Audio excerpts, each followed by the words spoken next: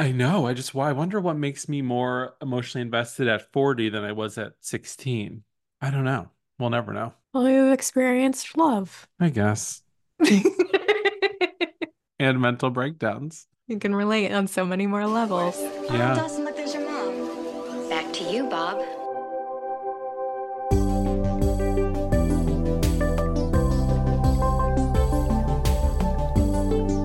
Accept your perfect life, Dawson. It's reality.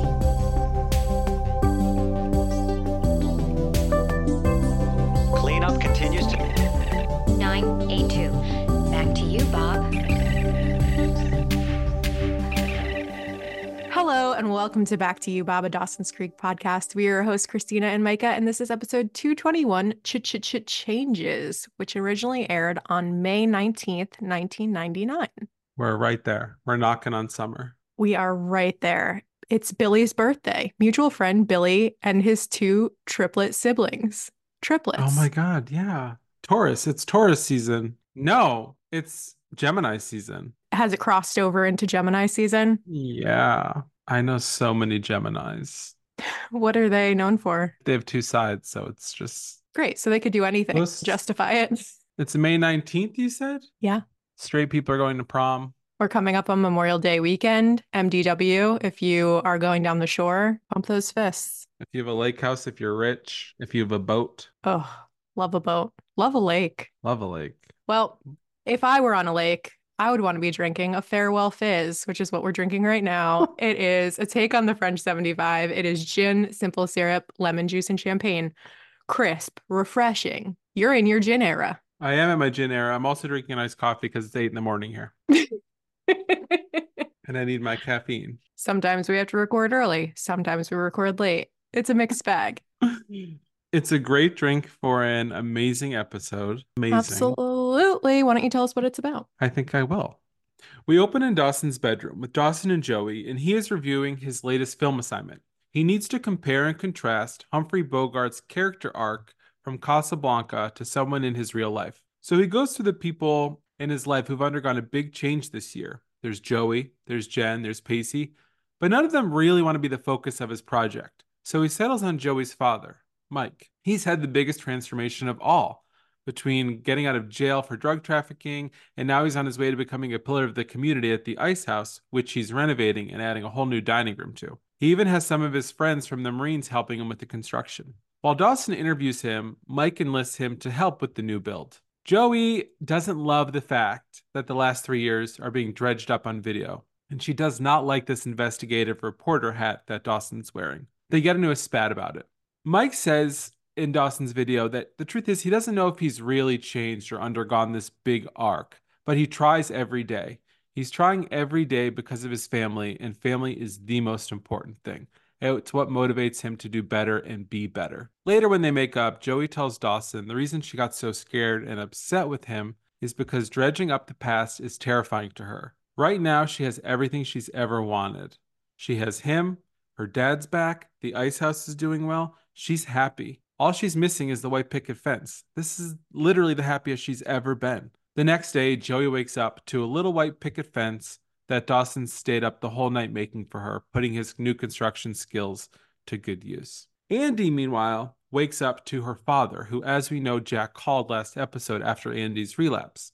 Their dad is very worried, and he shocks them when he says he wants to move Andy and Jack back home to Rhode Island. Jack had no idea that his dad would do this. This is, of course, very upsetting to them, and they insist that they have it handled here. When Pacey gets interviewed for Dawson's project, he realizes the reason his life changed so much this year is because of Andy. She's the reason he had such a drastic character arc. He feels helpless now that there's nothing he could do to help her the way she helped him. So Pacey makes a desperate plea to Andy's dad, and Jack does too. After this, Mr. McPhee decides that it's up to Andy whether she wants to leave with him or not, to get the help she needs in Cape Side or back in Rhode Island. Pacey and Andy have a romantic evening that ends in the same spot that they had their first dance and their first kiss. Andy reveals to Pacey that she's decided to leave with her father and go back to Rhode Island. She's not getting any better here, and it's getting really bad. Pacey is devastated, but he's not surprised. He knows that she needs to do this, and the two of them dance their final night away together. Jen and Jack, meanwhile, get close this episode when they run into each other, and he asks her how long she's planning to live at Dawson's. Jack encourages Jen to reach out to her parents in New York City. Maybe they've changed too. Maybe she's not the only one who went through a big change this year. Maybe they're ready for her to come back. So she calls them and they tell her that they are not ready for her to return, and she's devastated. Jack, meanwhile, has a talk with his dad about his being gay and how it's not a choice like Jack's dad thinks it is. It's a real struggle for his dad to wrap his head around it. He tells Jack that he not only wants to get them back to Rhode Island to get Andy help for her mental illness, but he also wants to get Jack help for his confusion and his homosexuality. They're just not speaking the same language. Jack tells his dad that no matter what Andy decides, he's staying in Capeside. Jack runs to the bus station just in time to catch Jen from leaving. She says she's headed back to New York City and she doesn't need her parents or anyone. Jack tells her that they both have these parents that don't understand them the way they are right now. And that's okay. If they were in their right minds, they would love them and support them, but they're not. Jack won't let her leave. He says he's going to need a roommate now, and he invites Jen to come and live with him, and the two walk off together. So Pacey and Andy say their goodbye, even though they promise not to do so. Pacey says he's looking forward to the day that she's healthy and they're together again. She says her knees are shaking just like the first night they danced and kissed, and he said his heart is pounding just like that night too. They say their goodbye and she drives off with her dad and leaves Capeside with Jack and Pacey in her rear view. At the end of the episode, Dawson walks into the ice house and is blown away by what he sees. He sees Joey's dad and his old friends holding bags of drugs. They don't see him, and Dawson runs out, horrified by what he has just seen. And that is episode 221, Changes. Things are changing. I can't even. My emotions this episode. Oh, Lord. Who wrote it? Well, it was written by Dana Barada. Most recently, she was with us for episode 217, Psychic Friends. We know her. We love her. Such a good episode. So well written. Ties a lot of stuff up. Opens up some new stuff. Things are happening. Things are happening. Who directed it? It was directed by Lou Antonio. You may remember him. We love that Lou Antonio. We love him. He directed 105 The Hurricane, a pod fave. Pod fave. He directed 206 The Dance, and he's back with us for this episode. He is the one, I don't know if you remember, but he has like 1 million directing credits, 1 million acting credits. And I just was like reviewing everything today to brush back up on him. And his 90th birthday was in January. He is 90 years old. God. Good for crazy. him. No. What's the secret? Just kidding. I don't want to live that long. That's a long life. Well, he's not still working, is he? No, he's not still working. His last credit was in like 2007, I think. Wow. But well, yeah. What about guest cast shout out? There's no one new in this episode, but I just wanted to shout out David Dukes playing Mr. McPhee. He's so good. I feel like this episode, you know, the first episode, he was just kind of that stern, hard ass. He still is in this one, but you see those little cracks on the exterior starting to show. And I just think he's a great actor. He is. All the parents, I mean, are just so good. We've said it before and we'll say it again. We will say it every damn time. You didn't want to give the guest cast shout out to Mike Potter's old druggy friend who's helping. He had no lines, but he's helping with the construction. Yeah. What was his name? Dave? I don't remember what his name was, but they were in the Merchant Marines together and they are talking about it, commiserating. Can I ask a dumb question? Are you going to ask me what the Merchant Marines are? Because I don't know. I was going to ask if the Merchant Marines are real because I only ever hear of it in the context of television shows, like soap operas specifically. So I'm like, is that like a fake section of the Marines? I'm going to like insult like the military and we're going to get angry comments being like, wah. I think the Merchant Marines are real. Do I know what they do? No. All I know is that Bo Brady and Patch from Days of Our Lives were in the Merchant Marines. And now Mike Potter and his old friends are in the Merchant Marines. I've never met anyone in real life who says the term Merchant Marines. Only soap opera characters. The United States Merchant Marines is an organization composed of United States civilian mariners and U.S. civilian and federally owned merchant vessels. I don't know what those words are, especially all strung together.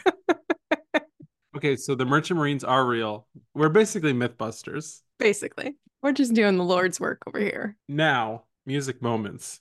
Good Lord. Go ahead, you go first. The Chokehold, that Paper Cup by Heather Nova. I've been listening to it 2 days straight. So on good. repeat. It's going to be in my Spotify top 10 of 2024 for sure. I've been listening on repeat. It's the best song of the episode. They play it twice during Pacey and Andy's dance and their goodbye. The song that plays when Jen approaches Grams' house to say goodbye, but she doesn't knock. That was a famous song too. Cry Ophelia by Adam Cohen. I liked the song too in Andy's room when Andy and Pacey were talking about going on a date. It was called Going Our Way, Gus. It wasn't familiar to me, but I liked it. I used to love Gus. Like he had songs that just popped up on shows and I would, Spotify or not Spotify, LimeWire and Winamp them. Gus had some jams for sure. Well, he's here. The music was really good in this episode. I was living. It was good. You texted me and told me to watch with the original music, and that was the right call because I rewatched it without the original music and it didn't hit the same. Yeah. I did want to shout out the website that has the original music. So, because a few people have DM'd and I haven't gotten back to them. So if you Google True Love Edition Dawson's Creek, it's like the third or fourth link. It says DC True Love Edition digital version. You can watch the originals with the music. The original music is a must for this episode. It's a must. So if you're one of those people that listens to us first and then watches, watch with the original music. And if you're someone who watched it with the new music on Amazon or whatever, you need to go back and watch it. Certainly the Pacey and Andy scenes. I was going to say, at least those scenes, they definitely are amplified by the music. What is your past versus present? The only thing that struck me this time that had never struck me originally. So Dawson's trying to make this project. Joey is like, why won't you just turn the camera on yourself? She has this whole moment and he's like, because I think that you will realize that I'm not great and that you're better than me and whatever. He has his little moment. He would rather dredge up every single unresolved traumatic thing in Joey's life through interviewing her father in front of her. He's just a loser, man. Dawson sucks. Look, he's selfish, but that's his character and they stick to it and they're not going to let up. I know. If you've had someone die, he's going to talk about how it affects him.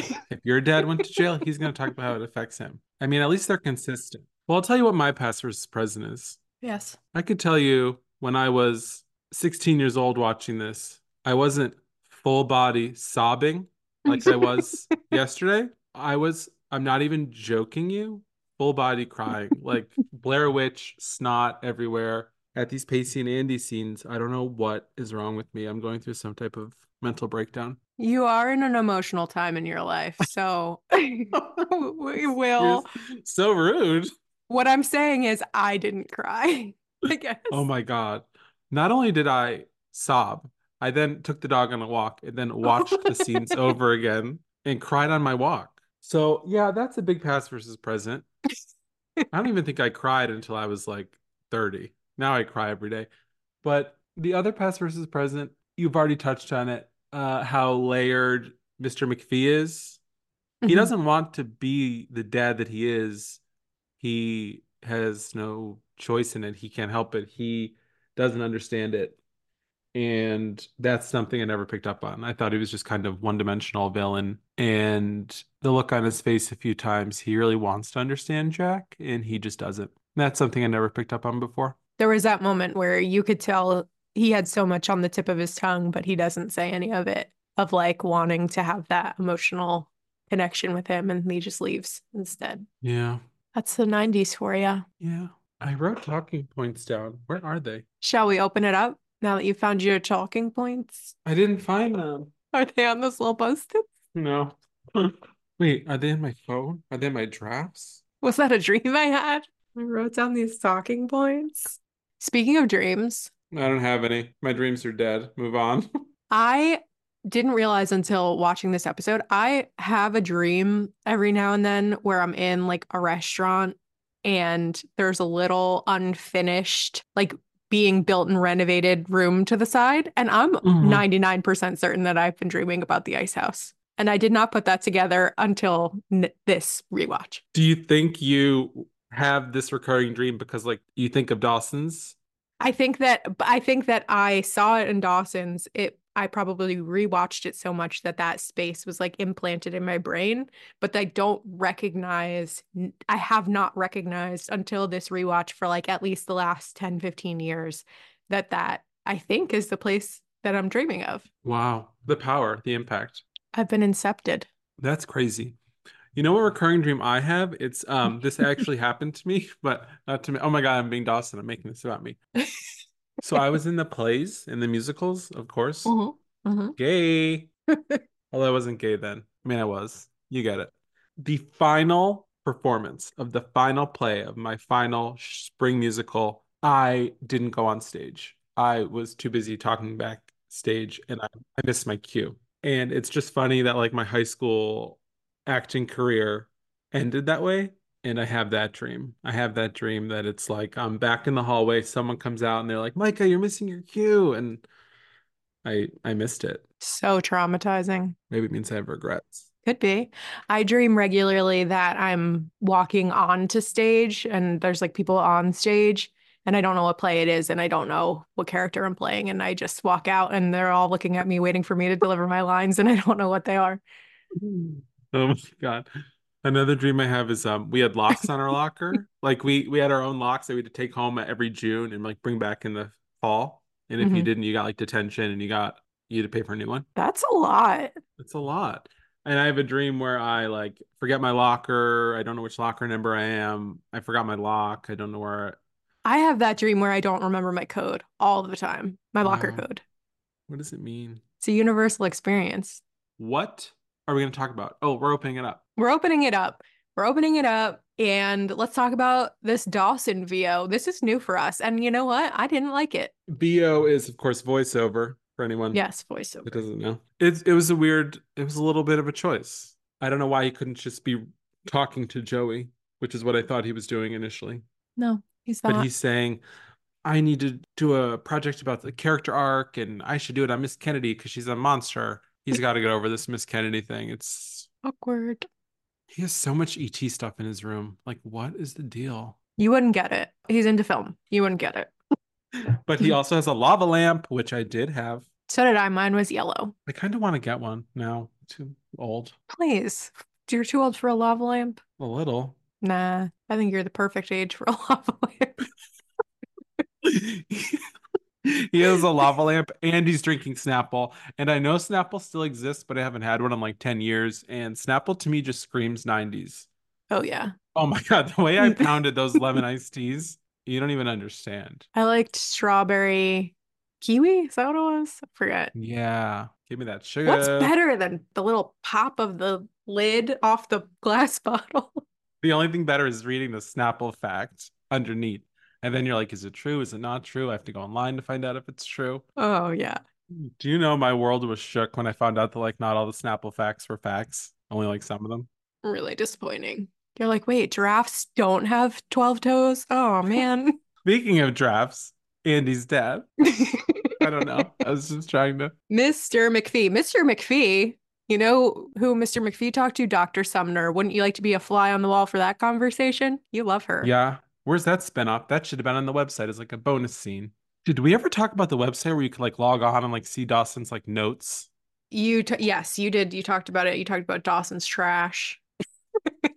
It was his trash bin that you could like open and like see like his drafts of his. Right. We talked about it in the episode where Andy and Pacey are like separated and the two-parter. Yes, you're so right. You and that memory of yours.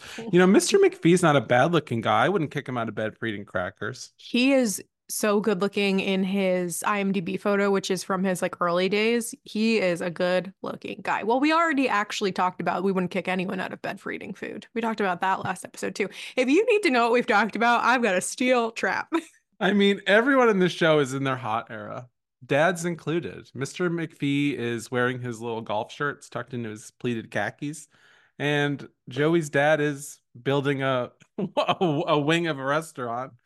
And we like a guy who's good with his hands, even if he's been to prison. You know who isn't good with his hands? Dawson. And who's surprised by that? No one. Well, he gets better. He builds a white picket fence. It's just a little broken. I liked when Joey said, "You've already immortalized my likeness on film without my consent." Did you catch that?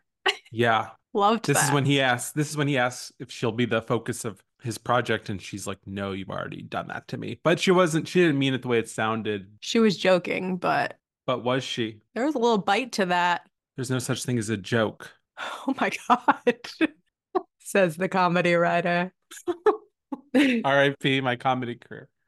So when Jen is being interviewed, Jen changes. When Jen is being interviewed by Dawson to do the film, she's joking. She said, "Oh my God, I've undergone such a change this year." She's talking about her hair. And she said, "Oh, a girl cutting her hair is such a huge change in her life," which is like a call forward to that fall when Felicity cuts her hair. Oh, I mean, it's not a call forward. I'm just saying it's kind of ominous sure. No, that was the most talked about haircut of all time, I feel like. Well, at that time. of all time.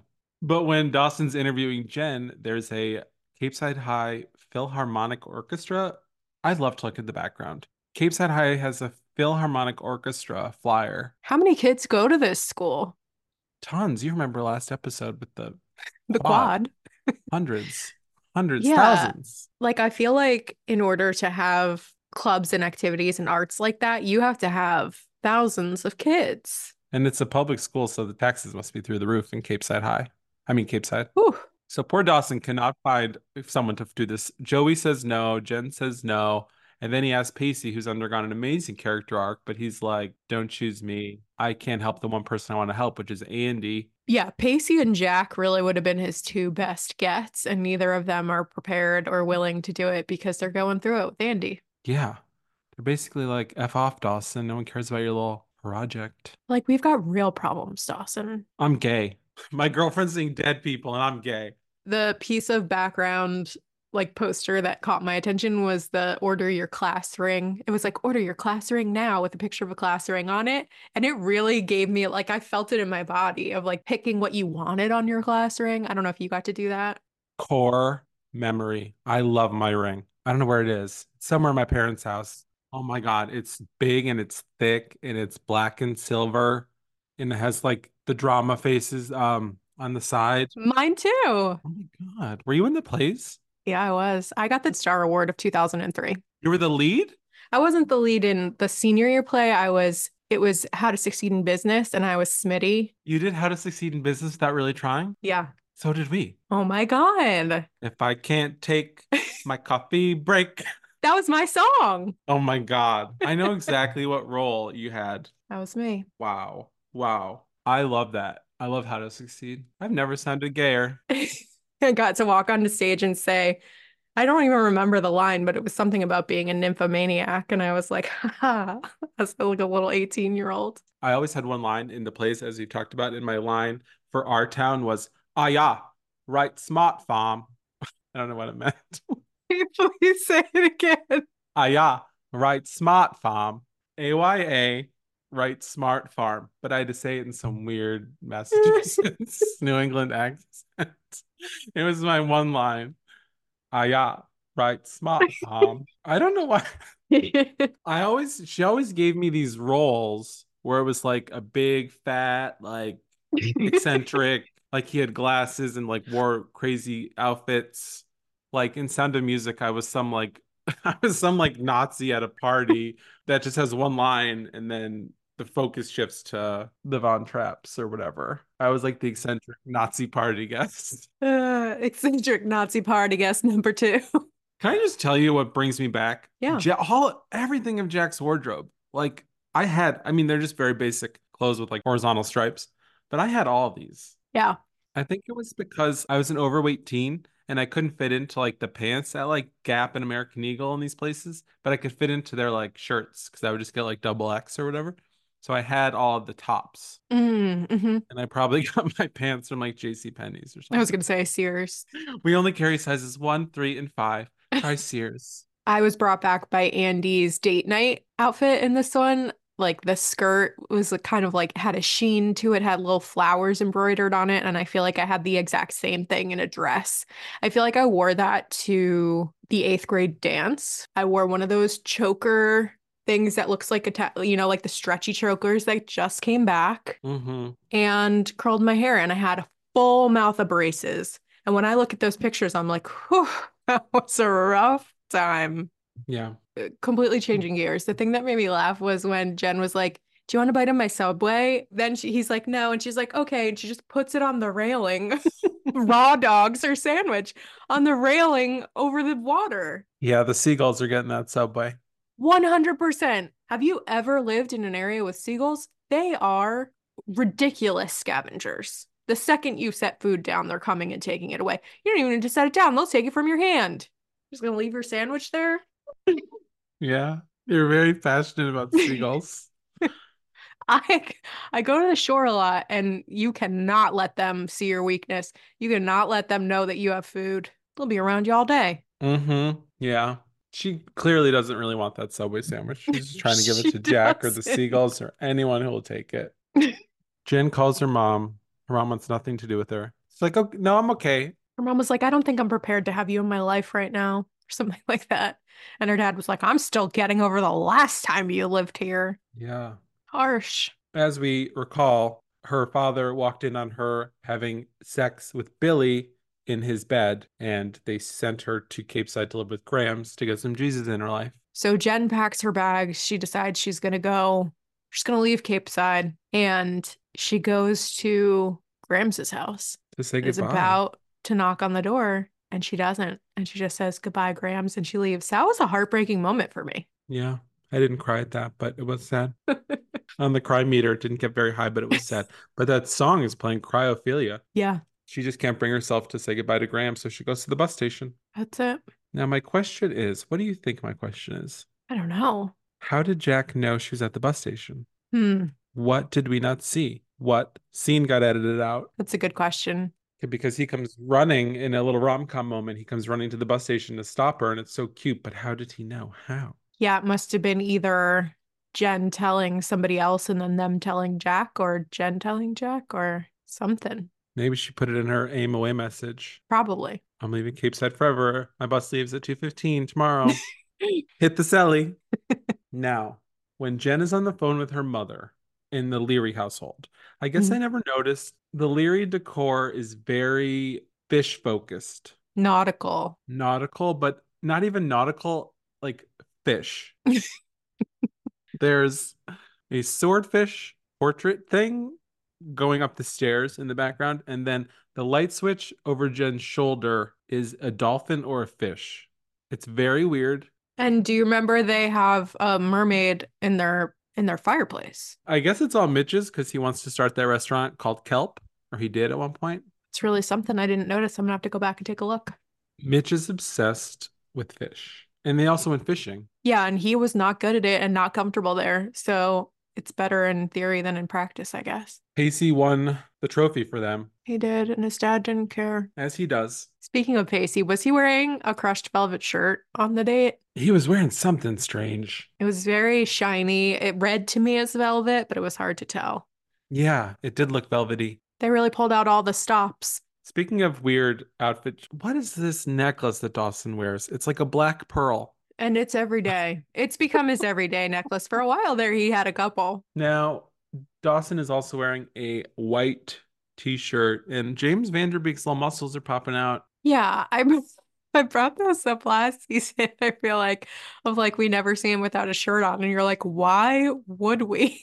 Who do we see without their shirts on? But he's a man, he's literally what, like 25? Like, show it to us. Yeah, star of Varsity Blues. Hello, Mox. Mox. He's got those little Varsity Blues muscles, and he's building a stage. Yeah. I love assertive Jack. Jack has really taken the reins in terms of like what he's thinking, what he's feeling, where he stands with his father. And they have that conversation where his dad's like, we have to leave. There's no one here to help Andy and your mom. They need constant care. We have to go. And he said, I understand that you're confused with these gay ideas. And Jack was like, look, I'm happy. I want to remain happy. If I go with you, I'm going to try to make you happy because I want you to be happy and I'm not going to be happy. So I'm just going to stay here. I loved that. Love that for him. Yeah, Jack is definitely coming into his own as a character. Mhm. He's finding his way. He was introduced as Andy's brother, and then he had a through line as Joey's boyfriend, and now he's kind of standing alone. And he's cute. It's working for me. Me too. I think, Jack and Jen are a lot of people's favorite characters. I mean, sure, when people think of Dawson's Creek, they think of Pacey and Joey, but, Jack and Jen, they're pretty solid. They shine through. I really did not like Jen the first two seasons, but then she just becomes so likable and funny. And Jack's always been great, but they start to hit their, and this is their origin story. I mean, we've seen little snippets of it, but they're roommates now. That's how we end with them here. I love them together, and I feel like they bring a lot out of each other. And I'm just excited that they're like they've been friends and they've been like in the friend group and they've had like little moments together. But this I feel like is them really coming together as friends, like one-on-one friends. Yeah, they're super cute. And we could assume that she's had gay friends before in the big city. She's from Manhattan. We talked about that when they chatted about how he couldn't get an erection to have sex with Joey. Yeah. We talked about like maybe there was a layer there where like Jen kind of knew before Jack knew. Maybe Jen knew that Jack was gay.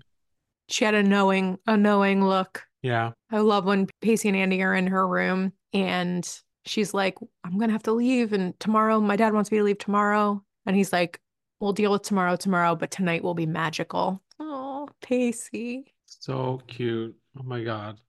I'm telling you, I don't know why this episode just hit me so good Lord. Their dance is so cute and sad. That's when she tells him, I am going to leave with my dad tomorrow. I am not getting better here. It's for the best. We shouldn't say goodbye. And he's like, I know.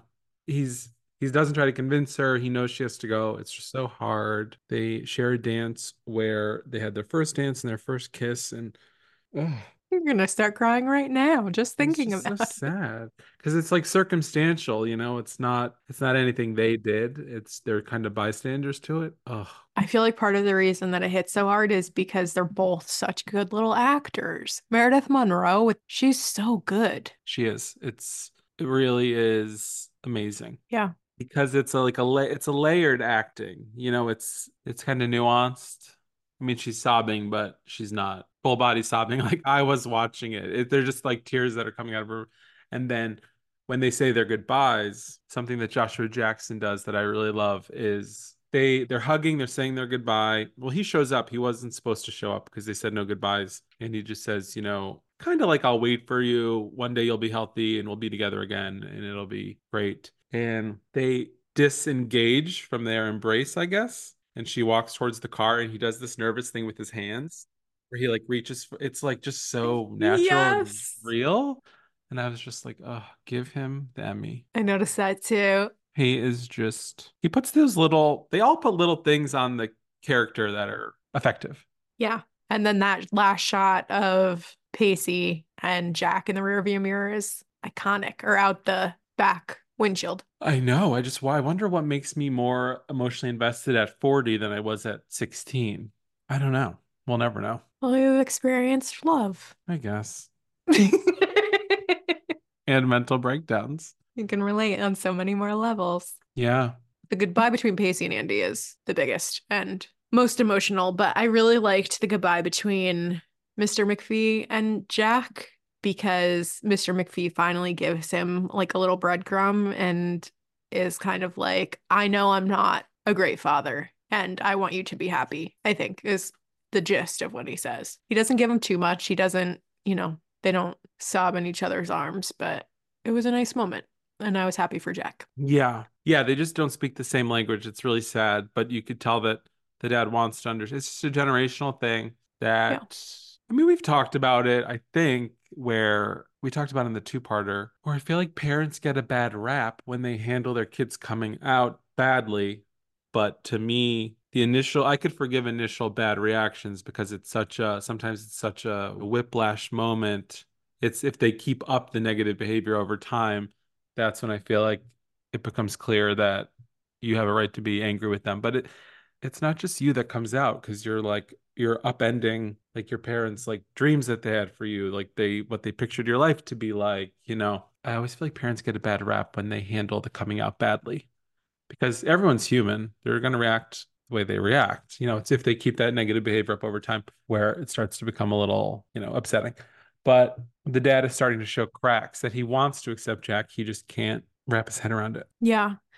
I also feel like in a 2024 lens, it's very different than in a 1999 lens. Like in 1999, far fewer people even considered that was a possibility to have a child who was in the LGBTQ community. Like it was like, my child will grow up and they will marry someone and they will have kids and they will, it was a very cookie cutter kind of way of life. And now, not even that someone could be any sort of queer, but people don't get married. People don't get married. You know, like there's so many different ways that you could grow up. Mhm. Like people don't assume now that their kids are going to get married or going to have kids or going to whatever. Like it's just less of a blow now. I think like people are like, well, Yeah. Well, I feel like in the 70s, 80s, 90s, when you said I was gay, that meant like you're not going to have kids, you're not going to get married. And now that right, has changed so right. much. You can have kids, you can get married, you can adopt, you can do all of these things. Totally. IVF, Totally. you know, surrogate, you could do. But then it was like when you told a parent you were gay, it was like you were crushing their dreams of like becoming a grandparent, Right. of having a wedding. And, you know, weddings are a big deal to parents because it's like, you know, a lot of people think it's like their wedding just as much as it's there. When you came out, then you were lighting your parents' dreams on fire that they had for you your whole life. It was very different. So, yeah, it wasn't a black and white thing. And I feel like this show always did a good job of that. Now it's like when you come out, it's like you're proud. And like Jack wasn't really proud to come out. You know, he just was like, Well, coming out in high school in the 90s, like it was scary. no. Like getting beat up, that kind of scary, not like, Yeah, oh. going to college and coming out was like the stereotype, like the trope. Mhm, Yeah. totally. Well, we have to talk about Mike Potter being a drug dealer. Oh my God, you're right. So he used to traffic marijuana, but he's moved on to cocaine Yeah. or crack. I don't really know drugs, but it's white. Yeah. And it's so interesting to me that they directly mirror. So, like, this is a penultimate episode of season 2, right? They directly mirror the premiere of the series with Joey finding out a family-shattering secret or a life-shattering secret about Dawson. Now Dawson is finding out one about Joey. You were so right. Yeah. Oh my I was God, like, you huh. just blew my mind. You just blew my mind. It's pretty nuts. Dawson has this horrible secret, just like Joey had the horrible secret. Sins of the father. And Joey, I feel like in the pilot episode, they're going through all of these questions of like, can our friendship last through these hormones, blah, blah, blah, blah, blah, blah. And they're finally in a good place by the end of the episode. And Joey's feeling comforted by Dawson. And she's like, everything's going to be okay. And then that bomb drops. And in this episode, Dawson is like, you're not going to like me. And she's like, I like you so much and I can't wait. And everything, I am proud to be with you. They have this moment of like, everything is okay. It's a very much so the same feeling where Dawson is finally like, oh, everything is good. And then the bomb drops. I know. What would you do? Oh, man. I don't know. That's a tough one. We can get into that more in next week's episode because Dawson really struggles with what to do, whether he should tell Joey or not. But we should mention Andy leaves. Like she's not in next week's episode. Andy's gone. That's a wrap on Meredith Monroe for now. So, and that might be also why it hit, because in the rear view, you know how this is a little more serious. When maybe you watch it the first time, you're like, yeah, they'll be together. She'll come back next week. No. That's a great point. But Andy's leaving her sob. I know. I was wondering that. Is it Jack's now? I hope so. And wait, I always get confused about this. Jack is younger? Okay, so I think Jack was originally meant to be a junior when they brought him on, like an older. But somewhere along the line, they just both ended up being sophomores. So maybe they're like Irish twins or I'm not really sure. But I think he was intended to be older and then they both ended up in the same grade. Okay. Checks out to me. No questions here. Do you know what else is funny about the Joey, Dawson, Gail, Mike of it all? Gail was so brazen to be kissing Bob in their driveway, and Mike Potter is so brazen to be dealing cocaine in the back room of the ice house when Joey is working. Joey is outside working the patio. I mean, so brazen. If you're going to deal crack or coke, at least be smart about it. You just got out of jail. I have a lot more to say about that next week. Fine. So it's time for a Creek Speak. Creek Speak? How exciting. What do we have? It's been a minute. We have a voice note. Oh my God, how exciting. From Bailey. Bailey? Hey guys, my name is Bailey and I am watching Dawson's Creek for the first time and I happened to find your podcast and I'm so excited that I have this recap podcast to listen to because I need someone to talk with. I just watched The Perfect Wedding and Rest in Peace, Abby Morgan. And when I tell you, I was rattled. I was rendered speechless. Like that scene must have shook a nation when it first came out. I was unwell.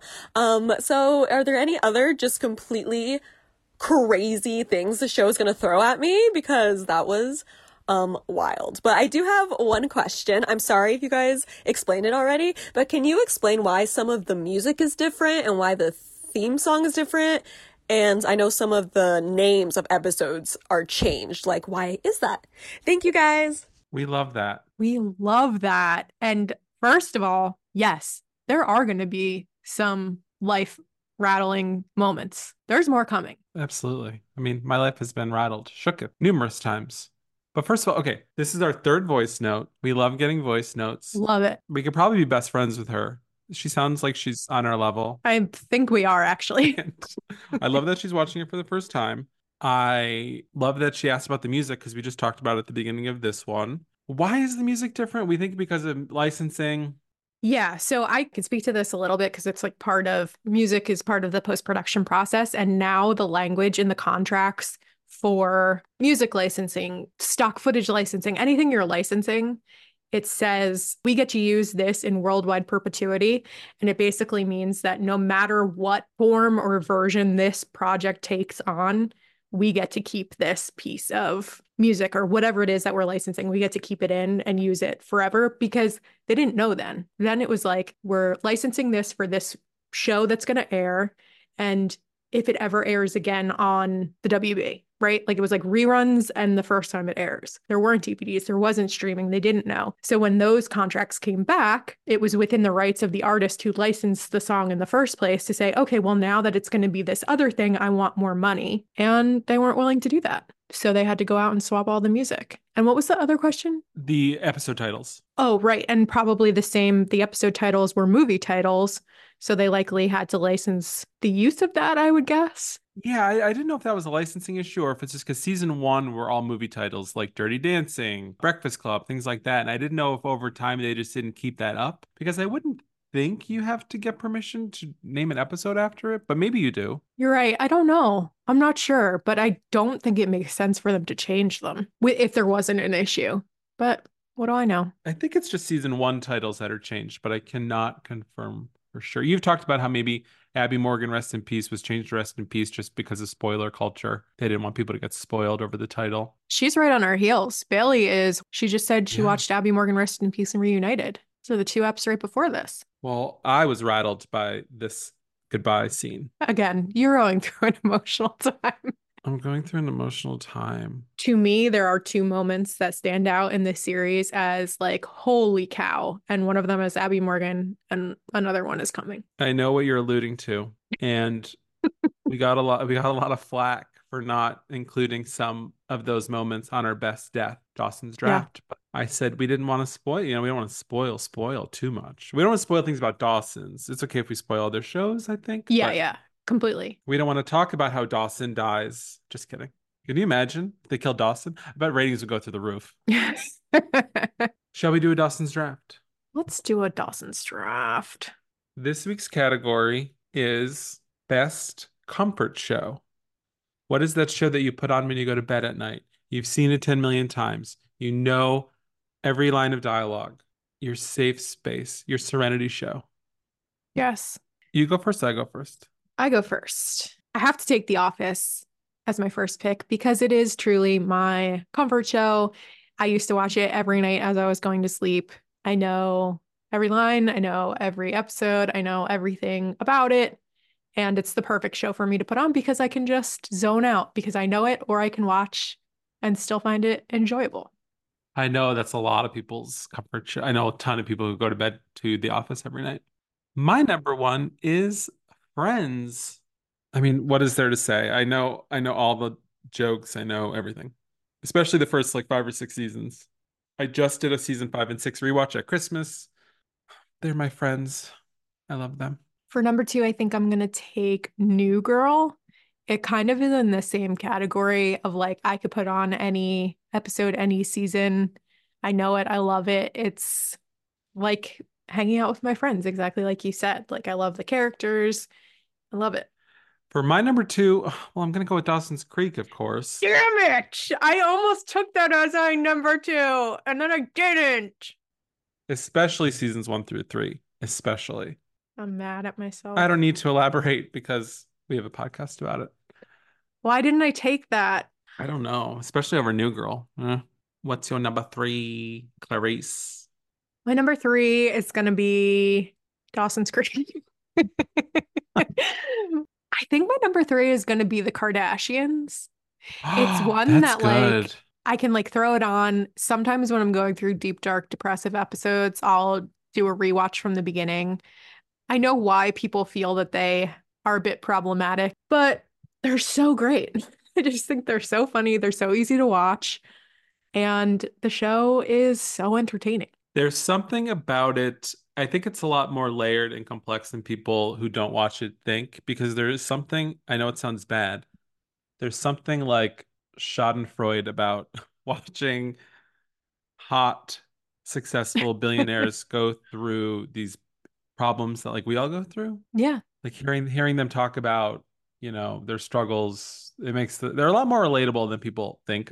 I feel when it comes to their family dynamics, and the sisters are always fighting, and they lost their dad, and they're a lot more relatable than people think. It is comforting. I love them. I don't want to be as dramatic to say like I feel like I'm part of the family or anything, but when it goes off, I feel sad when it goes off in between seasons. Yeah. Agreed. Like I feel a gap in my life. For my number three, I mean, of course, I talk about it all the time. Sex in the City. I just put it on. It's just Yeah. timeless for me. It never gets old. A lot of people don't think it's aged well. I do. I guess it just depends on, your perspective. But it actually, I've aged with it because I was like 16 and 17, so I couldn't really relate to anything. I really couldn't relate to anything on it. I wasn't in relationships or having sex with anyone. But the older you get, I think I watch it in a different way now. That was on my list. For my number four, I'm going to take Grey's Anatomy. And I specifically mean the earlier seasons. I feel like those early characters I loved so much. There's something very comforting about them to me. There was one time where I laid in bed for an entire summer and watched the first 15 seasons of Grey's Anatomy every day until I was through them. You know, it gets me through some stuff sometimes. Yeah, the first five seasons, especially, just very comforting. For my number four, this is a little bit of a left fielder. I've never talked about it in Dawson's Draft before. It's a show called Happy Endings. It was an ABC series that was on for 3 seasons, and it never really got traction. It was very popular with the fans who watched, but it never really got high ratings, and it was short-lived. Highly recommend it. Single camera comedy. The rewatchability is amazing. It's so Or good. amazing, as Casey Wilson's character would say. I just love it. Makes me happy, makes me laugh. It never fails to make me laugh. I think for number five, I'm going to take the Golden Girls. To be completely honest with you, my original comfort show was The Cosby Show. Anytime I watched like a scary movie or anything that unsettled me before bed, I would seek out an episode of The Cosby Show and put it on, and that would like reset my brain. And I can't do that anymore. I literally, it makes me nauseous to watch him on screen, like knowing Hmm. the person that he was. And so that was kind of taken over by the Golden Girls. If I ever need like that switch flip hard reset, like if I'm feeling really unsettled, the Golden Girls will always pull me out of it. Absolutely. It's so sad when something happens to make you watch one of your favorite shows in a different light. Mhm. I used to love The Cosby Show, and I love Golden Girls. I just did a rewatch during the pandemic. It is so funny. It is so good. They So do not funny. make them like that anymore. Well, that's a good segue into my number five, which Golden Girls was on my list, and also Girls was on my list, and also Roseanne was on my list. But it's kind of what you're saying. It's not that I can't watch Roseanne anymore. It just, Different. yeah, it's different. But I still laugh hysterically at the original series, and I love it so much. But I will say that my number five is a show we have never talked about on Dawson's Draft, Catastrophe. Oh, I love Catastrophe. It's an Amazon series with Sharon Horgan and Rob Delaney. I truly cannot recommend it enough. I laugh so much. I'm actually surprised we've never talked about that because Catastrophe is the show that when people are like, what shows are you watching? I'm like, have you ever watched Catastrophe? I feel like it's crowd pleaser. It's just so good. It is so good. They are so funny. They're so funny. I do feel like it's not talked about a lot. I do feel like it's like a hidden little gem, even though I mean everyone knows about it, but like yeah, no one talks about it. It's so weird. Yeah, it was a big show with big people like Sharon Horgan and Rob Delaney are both like very well-known people. But it's about two people who have a one-night stand and she ends up getting pregnant and they decide to make a go of it. And it is so good. He goes to England for a week on business. She's Irish, but he goes to England for a week on business and they have sex. I mean, it's not a one night stand, they have sex the whole week, but then he leaves and he gets a call in Oh, yeah, America yeah. that she's gotten pregnant. And yeah, I mean, Carrie Fisher plays his mom. So they got huge people for it. I just put it on and I laugh. I'm pretty sure you won this draft. I'm sad and disappointed, but I love my shows. Do you know what it is? It's because you're busier and you don't need as much comfort as I do. My list was The Office, New Girl, The Kardashians, Grey's Anatomy, and The Golden Girls. And my list is Friends, Dawson's Creek, Sex and the City, Happy Endings, and Catastrophe. Good lists. You know where you'll lose people is Kardashians, but you shouldn't lose people. I just think people have it wrong. I know that's a very polarizing one, but it's just true. You took a risk. You took a risk. Mm. So what are you watching? Anything? Anything good? Good question. We're still watching Succession. We're into season 3. Loving? Loving. Oh, I watched No Hard Feelings at the recommendation of you and our friend Mackenzie. Did you love it and die laughing? It was really funny. It was really funny, really good, cute. It was like a good, all-around good movie. Rom-coms are back. And that's so funny because I was going to talk about how last night I saw Anyone But You with Glenn Powell and Sydney Sweeney. How was it? I loved it. And I literally texted my friends and I think you after and said like rom-coms are back, Anyone But You and No Hard Feelings, like two, because we went through a rom-com hit for a long time. But I feel like they're back kind of. But then I found out that a lot of people didn't like Anyone But You, so maybe I'm like the exception, but I really enjoyed it. I will watch it. I love No Hard Feelings. Didn't you laugh out loud the whole time? Yes. And there's a scene, I don't want to spoil it, but I know the scene.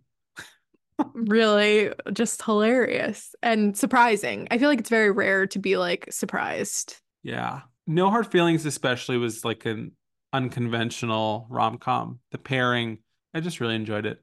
I started The Patient with Steve Carell. Oh, interesting. What do you think about it? It's good so far. And the episodes are like 20 minutes. So I know a lot of people that worked on that, so I want to watch it. it was so quick and easy. I highly recommend. Like I was on a plane when I watched the first episode, and I think I watched it in between the time they were like, we're preparing for landing. And by the time we like got off the plane, it was just a super fast. The pilot's like 21 minutes or something. Is it a comedy? It's not, right? No, it's a thriller. It's just short? Dark thriller. Yeah, it's just like a half-hour drama. Oh, interesting. The only other thing I'll say that I have been watching, and this could go hand in hand with like comfort, sometimes I'll go down YouTube rabbit holes, and I have been binging the Tan France Architectural Digest of like they did a whole series on him and his husband Rob building their dream home in Utah. Mm-hmm.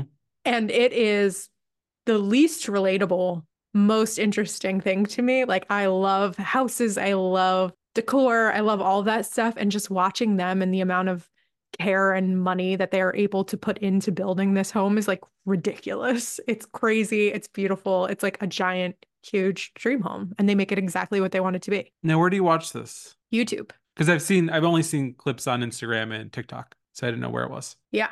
Awesome. So what's our drink for next week? Next week for episode 222, the finale. Oh my gosh. I know. I can't believe it.